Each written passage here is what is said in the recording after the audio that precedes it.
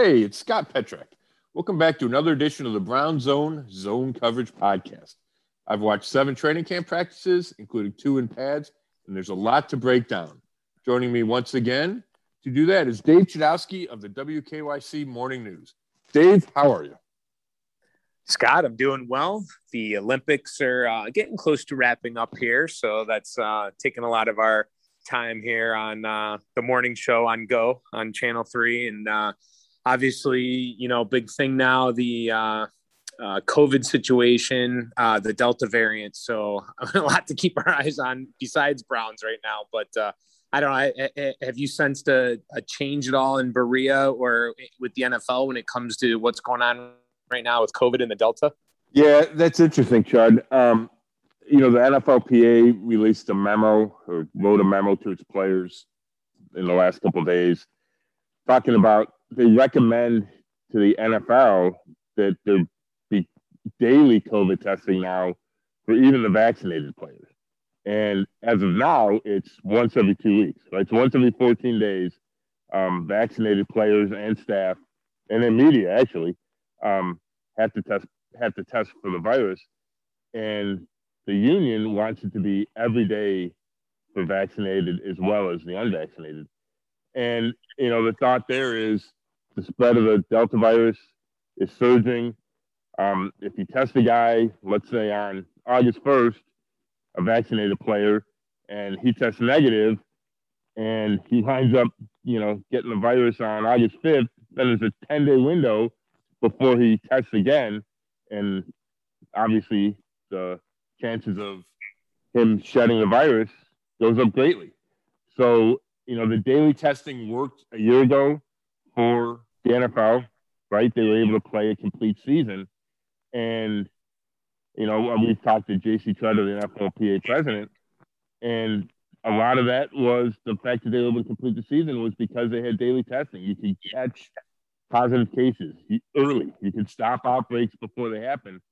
So, with all the data coming out about who's able to shed the virus, who's contagious, who can get the virus if you're vaccinated or not, the NFLPA wants to make a big change. But as of last night, the NFL was not willing to make that change. So we'll see if there's a compromise or they go back to daily testing. But you feel like we're going to see more strict protocols kind of enforced here within the next month or so when they weren't, right? When we started this training camp not too long ago, it was really relaxed. The protocols had really been relaxed for those who've been vaccinated. Yeah, it's going to be interesting. Just when you think we're moving forward, taking some steps back. So hopefully we can get through this. It'll be interesting to see how the season plays out. But let's move on to the Browns here. And before we get into camp, let's talk about the big news. Nick Chubb, 3-year deal, $36 million, something around there. Yeah, 36.6, 20 million guaranteed. We spent a lot of time in the offseason, Chud, talking about possible extensions. And it felt like the closer we got to training camp, that Chubb would be the first guy because there's a greater sense of urgency because he's entering the last year of his rookie contract, right? Baker Mayfield signed through 2022. So is Denzel Ward because of the fifth-year options that the Browns picked up in April. But Chubb didn't have that fifth-year option because he was a second-round pick. So it made sense to lock him in. A couple of quick points on it. Number one, I think the Browns are smart by keeping it to 3 years. We know that running backs have a shorter shelf life in this league than many positions, and I don't think it's smart from an organizational standpoint to be locked in to a running back, even if he's as great as Nick Chubb, for 5 or 6 years. So I think the Browns are smart to go 3 years. And it's not a lose for Chubb because if he stays healthy and stays productive, 3 years from now, he can sign another big contract, right? He'll be 29 or 4 years from now because he's still got a year left on this deal. But he'll be in position to possibly sign another big free agent contract. But I think that's a win for the Browns. And the 12.2 average per year only ranks 6th in the league. And to me, Nick Chubb is a better player, a better running back than 6th in the league. And I think it points to the Browns, being smart, / thrifty, and Nick Chubb really wanting to stay. And he made that clear. And I think, if he wanted to hold out for the last dollar and hit free agency, he could have. But he didn't. He wanted to stay, and I think he took a little bit below market value. Hey, Scott, I know we're live here on this podcast. Whatever you're doing just now, keep doing that because it sounds better. Maybe it's just on my end, but it was a little muffled earlier. Oh, okay. We'll do. I'm not sure I'm doing anything different, but okay. Yeah, I don't know. I don't know. Maybe it's just on my end. Right. But, well, anyway, with Chubb, it's the sign that we've kind of talked about this, right? As the weeks and months have gone on, that it would be kind of the domino effect. So what kind of effect do you think we'll see any more signings here before the start of the season? Yeah, that's really interesting, Chud. To me, Baker Mayfield's the next guy up, right? The Browns could re-sign Ronnie Harrison, the safety, who's entering the last year of his contract. Wyatt Teller, the right guard. There's been a lot of discussion about him. I think the Browns want to see another year out of Teller before deciding whether or not to pay him big bucks. So I think it comes down to Baker Mayfield. And I've kind of gone back and forth. For a long time this offseason, I thought Baker was going to get a big extension either before training camp or right at the start of training camp. Then there really wasn't any discussions even into the last week or so. So I kind of was hemming and hawing. I think it's about 50-50 whether Baker gets a deal done before the season starts. I would probably take the yes that he does, just because I think the Browns, we've talked about it, I think the Browns are convinced he's the guy long-term. I think they have the cap space. I think they want the salary cap certainty of having a quarterback signed. Now, there's variables. What Josh Allen does in Buffalo, what Lamar Jackson does in Baltimore, I think have an impact on Baker Mayfield's contract negotiations. But I would not be surprised at all if we saw something happen with Baker before week one. And then Andrew Berry, the GM, said, hey, we're not dogmatic. If we want to sign something, if we'll just negotiate into the season. And that's different than some teams. The Steelers don't like to do that. The Bills GM said they will not continue discussing with Josh Allen after the start of the season. So it could linger into September. But I would not be shocked if all of a sudden the talks heat up and something gets done with Baker Mayfield. Scott, I was thinking the other day, man, and you and I are not guys that like to pat each other on the back or our own back, right? I mean, we don't usually do that, but people do that on Twitter, and I think we have to at some point just acknowledge that if you listen to this podcast, I believe you predicted that Chubb would sign his deal. You also said there would Sheldon Richardson would not come back with the Browns. I believe I told everyone Aaron Rodgers would be back in Green Bay. I mean, hey, you listen to this podcast, you're getting the stuff before it happens, my man. Blind squirrel. No, yeah, you're right. And the Chubb thing, the Chubb thing made sense. To me, the only question I had in my head was, we all know the Browns front office is, I don't know if analytics driven is too strong, but it pays a lot of attention to analytics, right? It's analytics heavy, let's say. And running backs getting a second contract goes against a lot of analytics. And you want to save your salary cap space for other guys. And we know the wear and tear that running backs absorb. We know, after some running backs get big paydays, they fall off a cliff. So the Browns made an exception with Nick Chubb, and I think he's worth that exception, and I think it sends a great message to the rest of the team that, hey, this guy does all the right things. He's a model teammate. We're going to reward him. But until they did, I think there was a bit of a question of, are they going to go against their quote-unquote core principles? I thought they should. I understand the argument that says, hey, no, we can go find another running back cheaper. But I just think Nick Chubb is a special case, and I appreciate and applaud the Browns for making an exception for this special player. Yeah, they certainly did. Speaking of special, how about just the backfield in general? I mean, this is the best backfield in the NFL, right? And you guys talked with Kareem Hunt the other day. I think, was it just yesterday, the day before? And, his attitude is just – incredible right now. And I think partly because, he knows he's fortunate to be where he's at. Yes, right. I think you're right about Kareem, right? The Browns gave me a second chance. It's my hometown team. He thought he might have been done with football right after the off-field incidents. So I think he is appreciative. He said, hey, I want the ball more, just like every running back wants the ball more. But he said it with a smile. He said it like, that's a given, but I love the situation I'm in. He likes playing with Nick Chubb. They developed a real close bond between the two. And really, and yes, to answer your question, they are by far the best running back tandem in the league. To me, Nick Chubb is a top 2, 3, 4 back. Kareem Hunt is probably a top 10 or 11 or 12 back. You just don't see two guys of that caliber in the same backfield together almost ever. But it's their personalities that make it work. And Kevin Stefanski, readily admits it. In order for them to coexist and keep each other fresh, because that's what they did last year. They rotated. Chubb would get, some carries early, and then it would go to Hunt. Or one of them would always be fresh in the fourth quarter and kind of take over the game. You got to be unselfish to be willing to do that. And there's an unselfishness to both players. There's a team-first attitude to both players.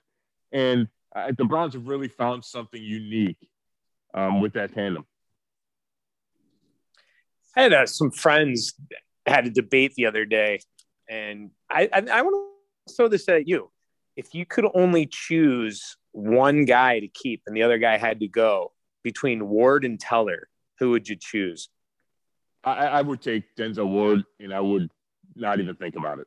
To me, the cornerback position is so much more important than right guard. And let's take right guard out of it for a second. The cornerback position, I don't know, it's probably top 3 positions in the league: quarterback, pass rusher, corner. And I think you can make an argument and have a debate between cornerback and defensive end pass rusher. I just think it's an incredibly important position. And I think Denzel Ward is a top 10 corner, top 5 corner in the league. Really, the only concern with him is his injury history, which hasn't been severe, but it's been 3 or 4 games a year for his first 3 years. And, I get why Teller had a dominant run blocking year a season ago. I get that. I also think that you can put somebody else in right guard on this line with Conklin and Treader and D'Antonio and Wills, and you're not going to see the steep drop-off that you would if you replace Denzel Ward with X player. So I think it's Denzel Ward, and I'm telling you this, Judd. I fully expect Denzel Ward to get an extension here, and it'll be $17 to $20 million a year. Whether that's this year or next year, I think that happens. I'm not convinced Wyatt Teller gets an extension here. I think he's priced himself or come close to pricing himself out of the Browns' range because they have to pay so many other quality players. Yeah. I think that they think they can find a suitable right guard to fill into that spot. Now, I could be wrong, and maybe Teller's an all-pro this year, and they figure, hey, we got to sign this guy, and then they make it work with other salaries across the line. I just don't see the Browns spending big dollars on a right guard. Well, and I agree with you, but at the same point, though, we've also seen when offensive lines go down, the ship sinks. Yeah, but I'm not saying don't spend money on the offensive line. I'm saying don't spend money on all 5 guys on the offensive line. Right. And if you can't. Right, exactly. And if you're gonna have to give up a spot, I think it'd be right guard that that I kind of skimp on, so to speak. Now if they, who knows what happens this year? J.C. Treader's making big money, Joe Bitonio's making big money, Jack Conklin's making big money. Do they shift some money around? Do you let Treader go after the season and find a different center and allocate that money to Teller? I mean, there's ways that they could make it work. I'm just not sure that happens. So you mentioned the 3 positions: quarterback, cornerback, and pass rusher. What about left tackle? Does left tackle not bounce one of those? Well, I mean, quarterback's number 1, certainly, but does left tackle bounce either of those other 2 out of the top 3 or no? Yeah, I think it's 4, Chud, you can obviously make an argument that it belongs higher. And today right tackle is almost as important as left tackle because guys like Myles Garrett go back and forth from side to side. You got to be able to block both edges. But I would still put left tackle ahead of right tackle. Usually doesn't get the same help that the right tackle does. But it's a tough argument, right? Now, I guess it depends where you're focused at. So much of my focus this offseason has been on defense because the Browns have really overhauled it. So I've concentrated on that. It's tough. It's a tough discussion because you can probably win with, average corners if you make up for it somewhere else, if you score a billion points. If your left tackle gets your quarterback killed, it's hard to live in the NFL. So, maybe you're right. Maybe that becomes number 3. I don't think you can live without pass rush in the league. So then, it follows that you could say pass protection would be next in the line of importance.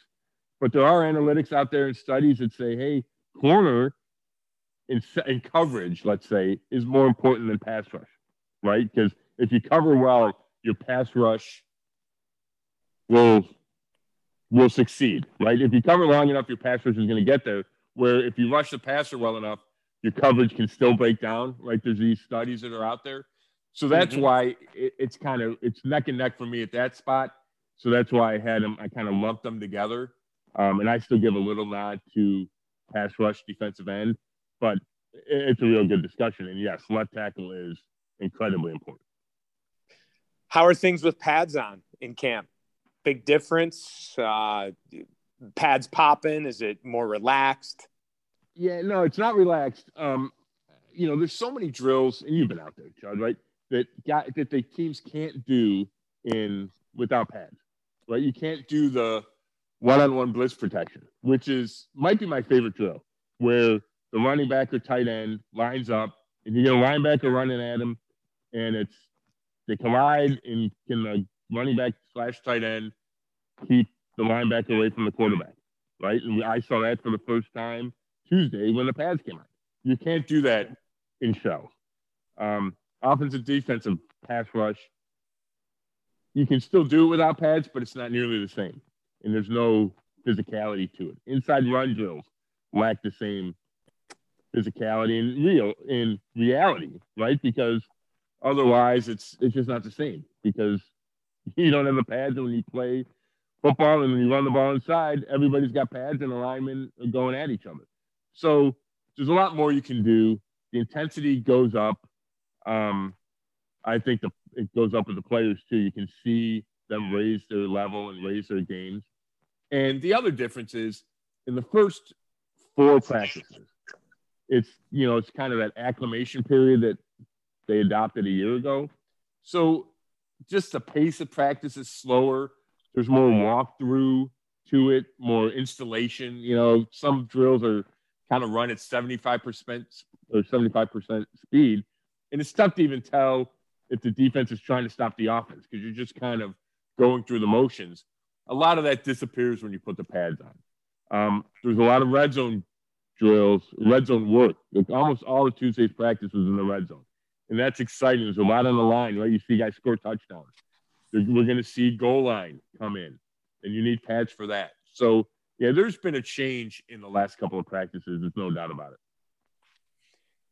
Defense against offense. How are we looking here? Who's looking better? People always like to analyze that, and when we do that, does it mean anything at this point? Well, I mean, I think it's worth noting, and I think especially worth noting is it's good. It's a good battle between the offense and the defense. And I've been in a lot of training camps, and you can't always say that, right? There are plenty of times where the Browns, mostly due to terrible quarterback play, couldn't move the ball, right? And it was the defense dominated just because the offense was so bad. Well, obviously that's right. I mean, that's not the case anymore. We know the offense is good. We know the offense is bringing back all 11 starters, even if, OBJ hasn't spent much time, if any, in team drills. We know the offense is really good.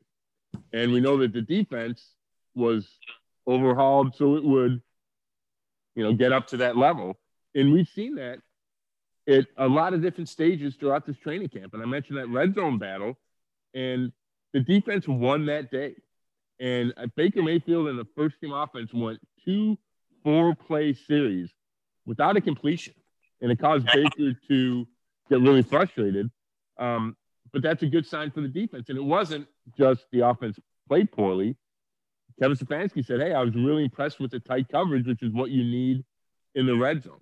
So guys on both sides of the ball are making plays, and I think that's a really good sign for the team moving forward. And one last point on the defense. I'm talking about pass rush. Myles Garrett and Jadeveon Clowney have spent a lot of time in the backfield. And they're going up against Jack Conklin at right tackle and Jedrick Wills at left tackle. And I think those guys are both good players. Obviously, Conklin's an all-pro. Jedrick Wills is in his second year and hoping to take a big step. But he was good in pass protection a year ago. And to see Clowney and Garrett have the successes they've had to this point, I think really is a positive sign for the season, because if Clowney stays healthy and looks like he is right now, I think we know what we're going to get from Myles Garrett. Then this Browns defense can start to talk about dominating, because if you have two ends making plays like that, it's tough to stop. That's great to hear. How about the secondary? We spent a lot of time in the off season saying that was where you were going to be, your most focus was going to be on the secondary. Yeah, a couple of quick points. Injuries have played a role at safety. Ronnie Harrison Jr. is out the last few days with a hamstring injury. Grant Delpit coming back from that Achilles. He was kind of on an one day on, one day off routine. Is yet to be in pads, so they had back-to-back days off. I saw his upper leg wrapped, which makes me think that it's not just the rehab from the Achilles, that there's something else that the Browns are being careful with. Obviously, still early, right? We're 6 weeks away from, 5+ weeks away from the opener in Kansas City. But at some point, you need to see Grant Delpit get out there in team drills, put on the pads. Hopefully that comes sooner rather than later. And then, you look at that cornerback spot, right, which might be the best position battle in camp. Greedy Williams versus rookie Greg Newsome II. And the good news for Greedy Williams is that Kevin Stefanski declared him good to go. And that means he's allowed to practice in pads. And he was out there yesterday in team drills.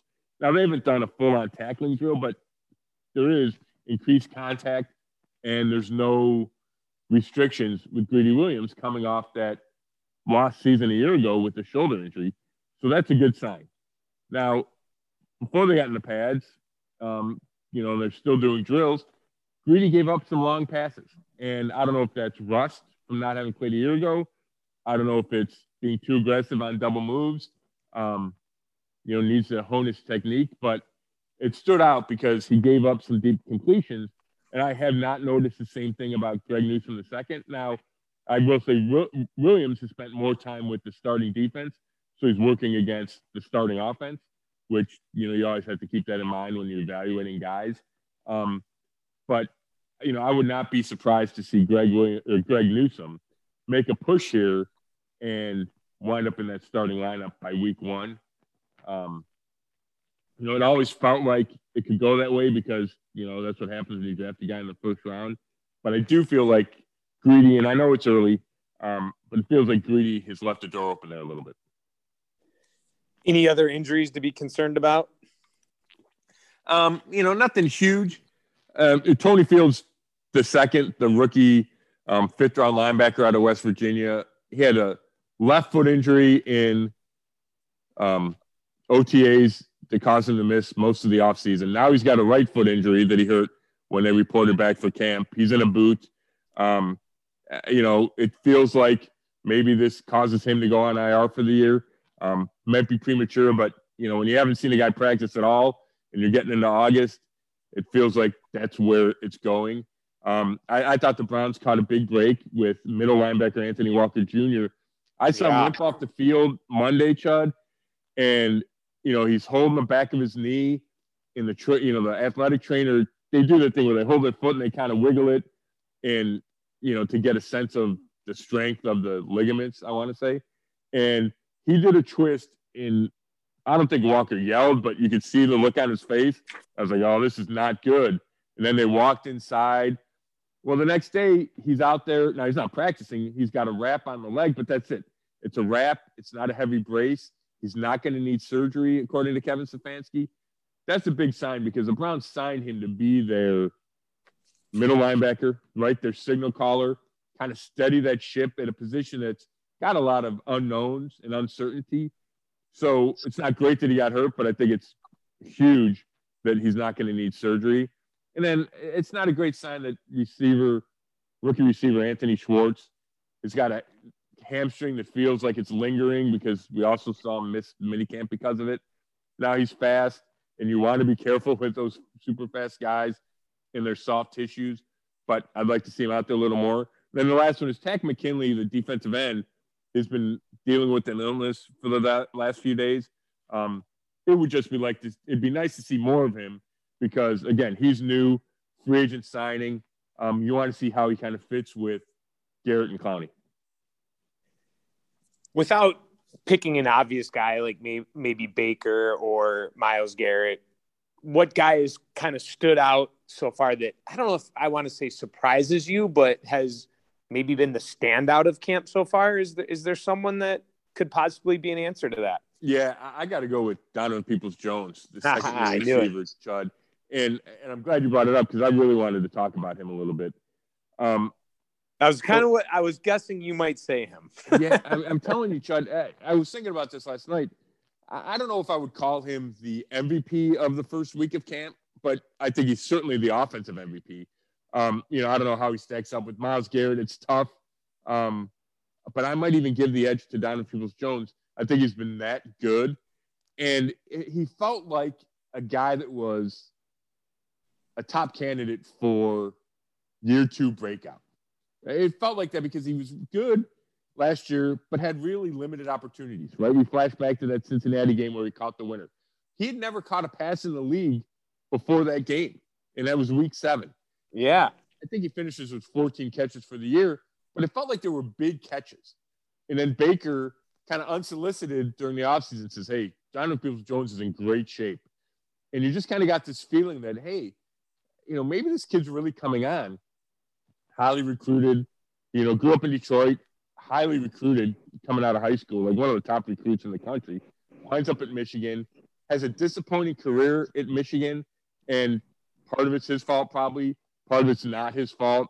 They had issues at quarterback, they had issues on the offense.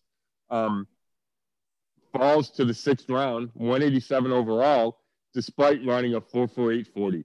Despite, I think his vertical jump is like 44.5 inches. Like, he's an explosive athlete. And to get a guy like that at 187 feels like a steal.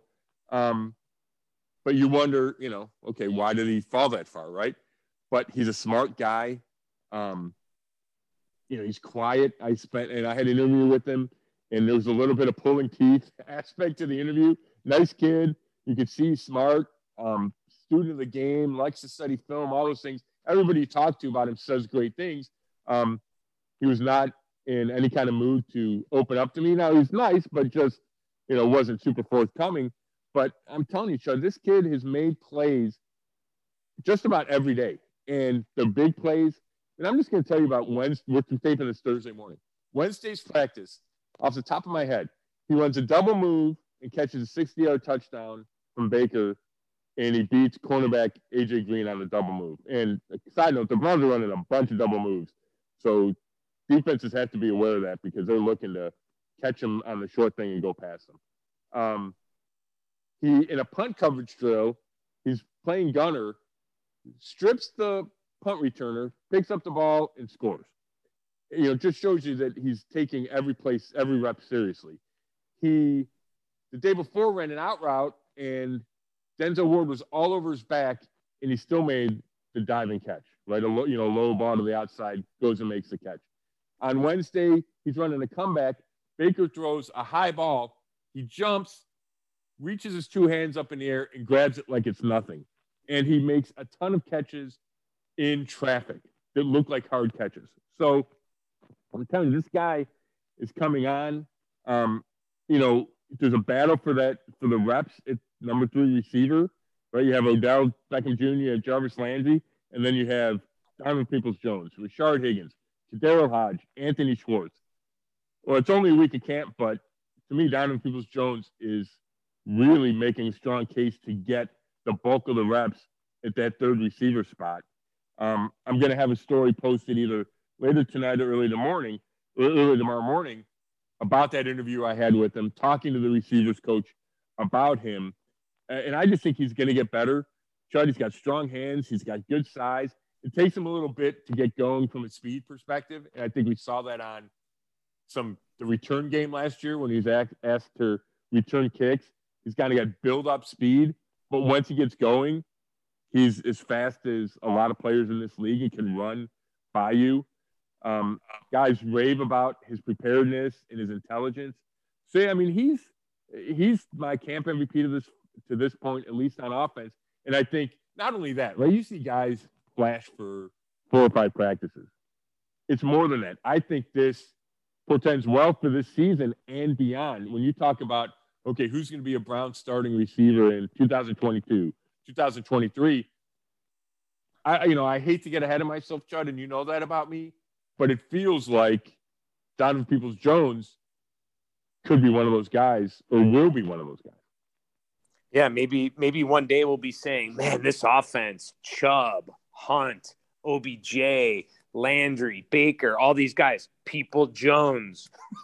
I don't think that's crazy. And I think we're going to see more 3 receiver sets this year. And you can picture Odell on one side, split wide, Peoples-Jones on the other side, split wide, which means you have 2 guys that can get deep, right? They've both proven that in this league. And then you have Jarvis Landry in the slot. Yeah. So much room for Jarvis Landry over the middle and underneath.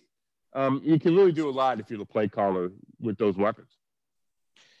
How about this? If Baker Mayfield, in school you used to pick teams. You're out on the, recess. Yeah. Like, hey, I'll take pet track, first. If Baker Mayfield's standing there and he's picking his team and he's got to choose between OBJ and Hollywood Higgins, who's he taking? Oh, my God, Chud. That's a great question. It really right? Is. I tell you this. I mean, for me, it's a no-brainer, right? You take OBJ.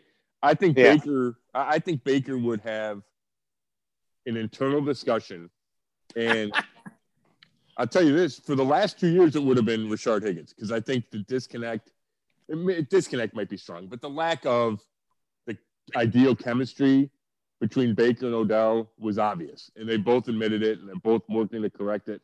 That's why they spent time together this offseason. The last 2 years, it would have been Higgins. The hope, and for this offense to be as dynamic as it can be, Baker better pick OBJ. I love it, man. I'll tell you that the things that the themes that you and I are going to continue to talk about as the season goes on that I want to watch play out. It's going to be, and this is for everybody, right? Baker and Odell. It's not like we're making something up here. Right. I mean, but the other one I'm going to want to really pay attention to is that you feel, and I agree that they're going to pass more, but I think we kind of disagree on identity where you feel it's going to be pass identity, whereas I think it's more based around Stefanski's history as a running guy. Yeah. And that's going to be interesting to follow that one. I'm excited to see how that plays out. Yeah, no, you're right, Chud. We did have that discussion, I think it was last week. And, when they make the commitment that they do to Chubb, it makes me question my thought there, right? It's like, okay, they're spending big bucks. They're already paying, Kareem Hunt good amount, right? He's making $12 million over 2 years on the extension he signed a year ago. It does signal that, hey, they're not getting away from the run game. I just think maybe that remains their identity, but I do think we're going to see at least a shift toward more passing, at least early in the games, to set the tone and really to get big leads and then let, Myles Garrett and Jadeveon Clowney start to hunt and then turn the run game over and just eat clock. Like I could see that being the recipe for success this year. It's amazing, though, man. I was just thinking about this morning. I was thinking about Baker and how I just, I keep thinking what could derail this team, because everyone assumes they're going to win double-digit games and be back in the playoffs. I'm like, what could derail it? And the only thing I can think of is Baker just not getting it done and having a regression. Yeah. I mean, that might do it, Chud, but I think the offense around Baker in the defense, the improved defense, is so good that I don't think Baker needs to be great for them to win 10 games. I really don't. I think he can play average football, and this team will still win games. Now, yeah, you've said that. Yeah. Now, that's not ideal, obviously, right? Especially if you pay him, $40 million a year. But I will say this. They're not going to go where they need to go and want to go if Baker isn't good. And that means they're not going to win a division if Baker's not much better. If Baker doesn't play like he did in the second half of last year and make strides, right? If he regresses, they don't win the division. They don't go to the AFC Championship game. They certainly don't go to the Super Bowl, right? So I agree, but I think Baker just playing average and taking a step back probably doesn't, quote-unquote, derail the season. In my mind, Charter, it's injuries. That's the one thing that can derail this season is you're good point. A couple of injuries. We did talk about that a couple of weeks ago. Yeah. You're right. That would be number one. You're right about that. Injuries. Good point, man. I agree with that. Running out of time here. Boy, I mean, we could do this forever. But real quick, if you could do it real quick, just an update on the kickers. Yeah, Parkey got off to a bad start. Was 1 for 5 in the first field goal drill. Has not missed since. So I want to say it's 12 for 12 or 11 for 11 since. And Chase McLaughlin, the guy in competition, has only missed one of those 11 or 12. So, we have to report it. It was egregious how bad the first field goal drill was for Parkey, but it's a long camp. It's a long preseason. He's settled in, it appears. Now, if he goes 1 for 5 on Friday, then, we'll be talking about inconsistency, but it has settled down after what seemed like a red flag early. So what's next? Orange and brown? I mean, I know there's practices, but the next kind of landmark thing, orange and brown practice on Sunday, right? Yeah, it's not quite a scrimmage. It's a glorified practice. They'll do some team stuff, move the ball period. So that's always fun to watch. At the stadium will be cool. I don't know how many fans will be there. The Low Bowl is going to be open, I would expect. The weather's supposed to be good. It's Sunday at noon. I think you'll see a good number of fans down there, which will be fun. And then once you get through that, then it's really starting to ramp up for the start of the preseason. Right there in Jacksonville, a week from Saturday, and then you get into the rhythm of a game every week, at least for 3 straight weeks. So, you're looking for any kind of milepost or in training camp, right? Because it's the dog days and it's starting to feel long. Having another team to play, and then they'll practice against the Giants the week after. Those break it up, some for the players and especially for us in the media. All right, well, that's it for me, man. Enjoy the rest of the weekend, and pretty soon we're going to be talking about breaking down some film of games. No kidding. Chud, thanks so much for joining me again in the time. I really enjoyed the discussion, and we're going to be doing this every week because there's going to be so much to talk about. So thanks again, Chud. Thanks again for listening, and we'll be back next week with another episode of the Brown Zone Coverage Podcast. Thanks.